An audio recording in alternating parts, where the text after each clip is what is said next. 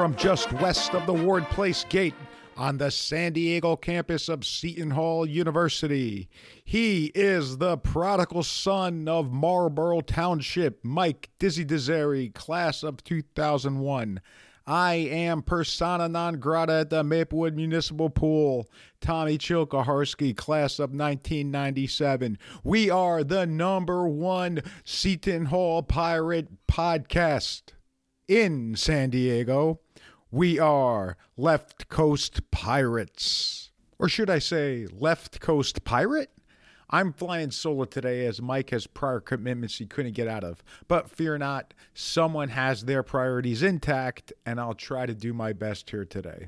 You know, growing up a Pirate fan in the late 80s and early 90s, if you wanted content about the Pirates, you could only really go to one source, newspapers. Even the games weren't all televised. It was a time where you might listen to the game on SOU or then read the paper the next morning to see what happened. Well, luckily, with their success during that time frame, there was plenty of stories about them. Every other day from about March Madness to the end of the tournament, you could expect either a game recap, some kind of puff piece, or even a Jerry Eisenberg editorial in the Star Ledger. Obviously, with the internet, things have changed the game for better or worse if you look at it in certain ways. Now you can't find an article in the Star Ledger about the Pirates. You can't find anything on NewJersey.com, which basically is the Star Ledger, about the Pirates. You look at it right now. I checked it yesterday, and the latest article online was from 25 days ago. But now it's actually a lot easier to access information about recruiting, game results, anything you want. But you have to go to different places. And today, we're going to talk to someone whose website may be considered the preeminent location for all Pirate news and information. He is a longtime Pirate fan and was a writer for SouthOrangeJuice.com from 2011 to 2015. He also briefly contributed to PirateCrew.com on the Rivals.com platform. He is known for being the founder of SHUHoops.com, the go-to source for everything Seton Hall basketball. Please welcome to Left Coast Pirates, Chris McManus. Chris McManus, welcome. How are you today?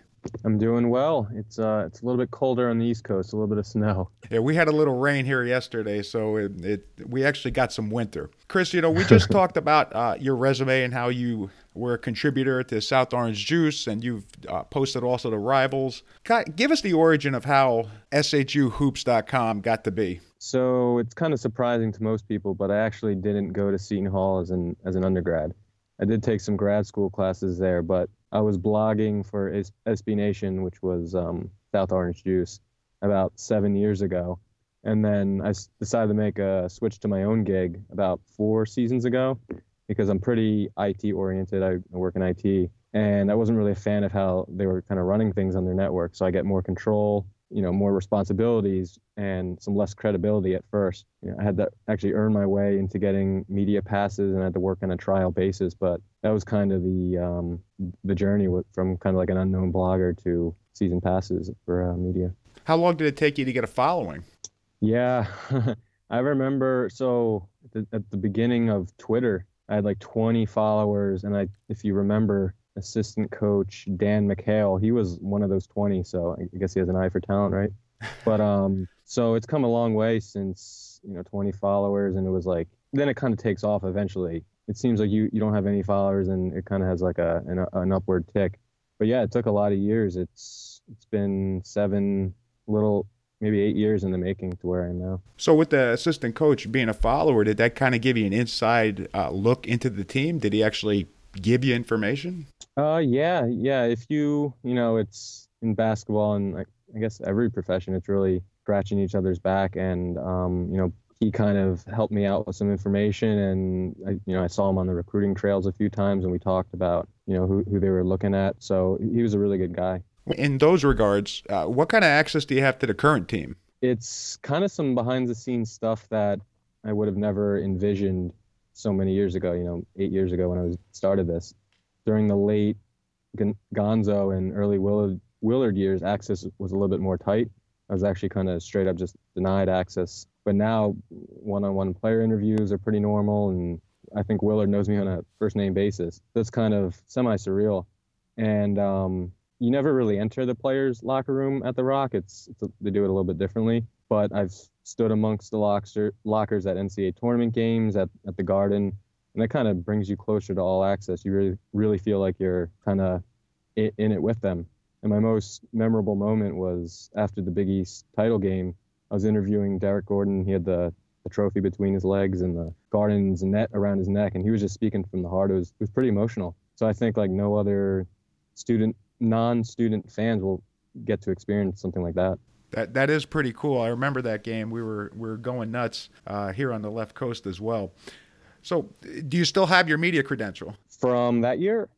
No, just in general. Yep. I've had season passes since the 2014 class's freshman year. So I guess that was the 2014-15 season. So I've had, pretty much every home game since then. How frequently do you attend the games? Are you there in every home game? I think I've missed 2 or 3 in the, since I started in that season. So, it's pretty rare that I'm not at a home game. With that access, I'm sure you have to be a little sensitive with some of the things you have to end up writing. But looking through your archives, and I'm not sure whether this was before that kind of level of access or not, but you had some sensitive and, dare I say, even critical pieces written over the years. You ever get any blowback for those pieces? Actually, I don't think I have. I mean, as you just mentioned, the massive losing streaks during that 2014-15 season, going to Carnesecca in the snow and after the Gibbs elbow and, those kind of dark years. There was a lot of negative writing, but it was kind of fair and balanced. And I think Willard would agree with that. So, and being balanced is something I've taken pride in because I don't really get an automatic pass for neutrality like the newspaper would or something like that. And I hadn't ever interacted with him before, but 2 seasons ago, Willard's brother, who looks kind of identical to him actually, came up to me during a game and complimented my writing and said he reads my stuff regularly. So if Kevin ever gives me some flack, I'm going to cite that as my defense. Any players ever say, hey, I go to your site, I read your stuff, I like it? I don't think I've ever gotten that directly, but I think, I know Angel Delgado follows me and Sterling Gibbs did, and I think Shavar Reynolds. So, there's been a handful of players who have followed me on Twitter, so who knows how much they're kind of reading in the shadows, but no, nothing directly. Was there ever a piece you wrote that you said, oh, I'm going to get some crap for this? Probably during that 14-15 season, there was, at that point, the highlights were just how good can I write, kind of not a negative piece, but, objectively negative. So I kind of was bracing for some flack during that year, but no, I can't recall something specific. I was kind of rereading some of your pieces, and one of the more interesting ones were the ones basically about the Gibbs-Whitehead feud and the reactions. That just seemed like a whole lot of drama for a team that really wasn't all that good in the big picture. They were kind of falling apart at the seams, and you saw what the team could be. It wasn't ready. So what do you remember from that season? Yeah, that feud specifically, I think... Speaking of writers getting flack, I think it was the AP guy who was Associated Press guy who was covering Seton Hall. He actually wrote that. I think he blogged about the infamous Whitehead posse, if you remember that. So, just using that as an example, that was some wild stuff. I think there was some confrontations between Desi and Jaren Cena in locker rooms post game, and that was all over the place because it was kind of like 2 teams within a team kind of conflicting with each other. You look at the quote unquote Whitehead posse, and they're all still relatively involved. Isaiah was at the game the other day. The guys on the West Coast are always tweeting about what's happening in the season. So it's that I feel a lot of bond from them with the teams. Yeah, at the time it seemed justified in a way, and even though it seemed like a baseless assertion, but obviously the following year winning the Big East and going to the tournament kind of made everyone forget about that. So as a fan, that must have been truly exciting as well. And this year's team, exciting everybody, especially with their results so far. especially it being this considered rebuilding year. Did you ever look at this year as a rebuilding year as well? Yeah, definitely. Preseason, it was always a 2-year plan, and I think that was my big headline after the Kentucky win was, hey everyone, we got to wake up. This is no longer just who are we gonna watch progress during the season. It's this team can actually make the tournament. So that was kind of the turning point expectation wise, because I was thinking fringe bubble team, maybe NIT before the season, and now I think they have all the tools to earn an NCAA bid, especially the all-important non-conference wins. So they're actually deeper than last year's team, more versatile, but maybe they just lack some of the firepower and explosiveness. What do you think the ceiling is for this team? This year or? This year. I mean, I think the ceiling is definitely a semi-comfortable NCAA bid. I think they can play their way off the bubble. There's no reason why they can't do that. I don't know if you visit the sites like Rivals and some other places, but there's been a lot of chatter, especially after the big wins, Kentucky, Maryland, the Johnnies. Do you buy into the hype that with no clear dominant team this year in the Big East, that they could even possibly challenge for the Big East title? I think there's as much parity as there's been since the new Big East has started. Villanova struggled with DePaul at the Pavilion the other night, and obviously Seton Hall lost at DePaul, and St. John's isn't struggling now. So, I mean, there's no reason why they can't. And Marquette, they're very good at home, but they're pretty average on neutral courts and away from home. So I think the field's wide open. Who's been the biggest revelation so far this year? Oh man, has to be Quincy McKnight. I've been hyping him up on Twitter, and he had a rough couple first games, and I think I tweeted about it yesterday or the day before, and people were getting on him and he's terrible and all that. I don't want to see him on the court again. And now you look at him and he's shutting down everyone's best guard, and he's also playing some nice point guard too. So I think he's kind of been the biggest revelation. Did you have expectations that Romaro Gill was going to do what he did? He was a huge unknown, pun intended, because no one had seen him play, and he was one of almost like a Canarias basketball academy type recruit. No one really knew much about him, semi-overseas product. So, and then we saw him, I think Maryland was the coming out party for him, and people really saw what he can do if he has the right matchup in the right situations. So, I mean, in smaller sample sizes, he's been just as big of a revelation. His return time's been awfully quiet. You got any news on that?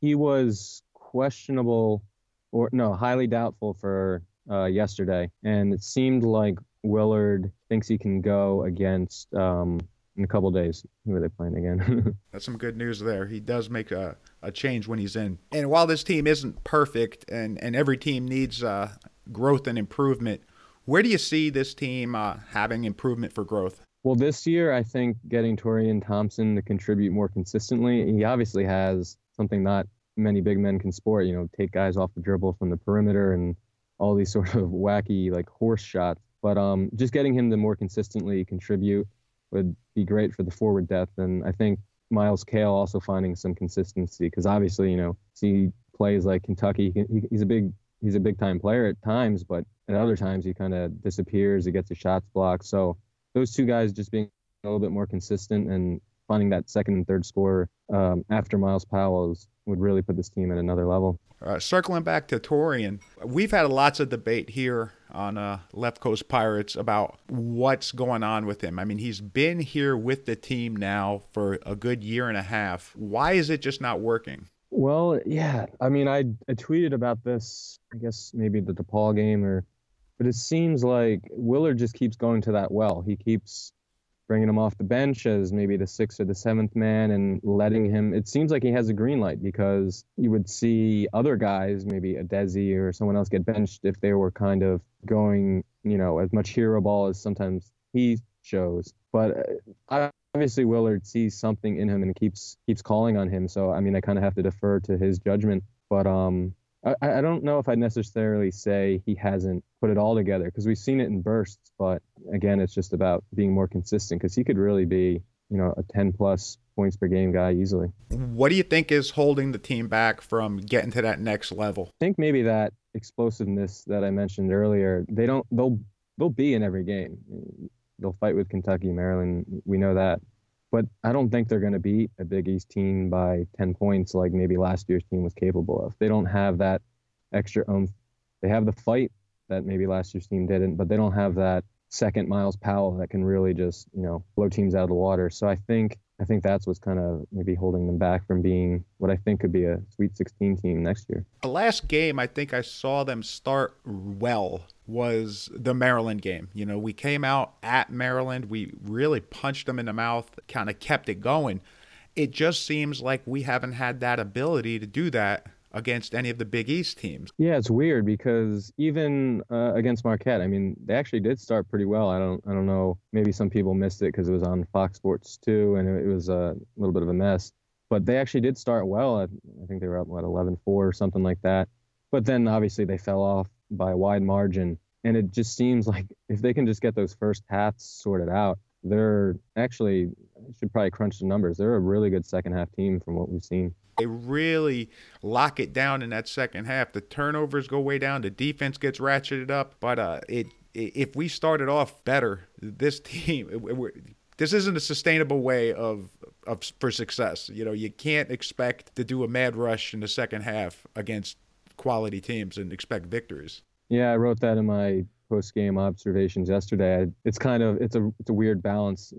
Do you trust the team to keep coming back, or do you kind of focus on tightening up some of those things, or maybe you do both? But it just seems like an odd conundrum because we finally have trusted this team to play with like 10-point deficits, but I don't know if that's sustainable, like you said. Maybe that's where I stole the idea from. Sorry there, Chris. Didn't mean to steal Maybe. Well, I'm one of those guys that goes to your site after every game to see what you got to say. What's a favorite site of yours to go to? I mean, I feel like everyone probably follows him by now, but obviously Jerry Carino does a ton of great work for Seton Hall and the coverage because, since the dawn of the social media era, maybe about 2011 or so, obviously the Star Ledger has fallen off covering the team, and just all the papers kind of getting rolled back. So I think him being that stable and having he's very, very good at what he does. People don't see all the things behind the scenes, but he's obviously a must read. I mentioned it in the intro.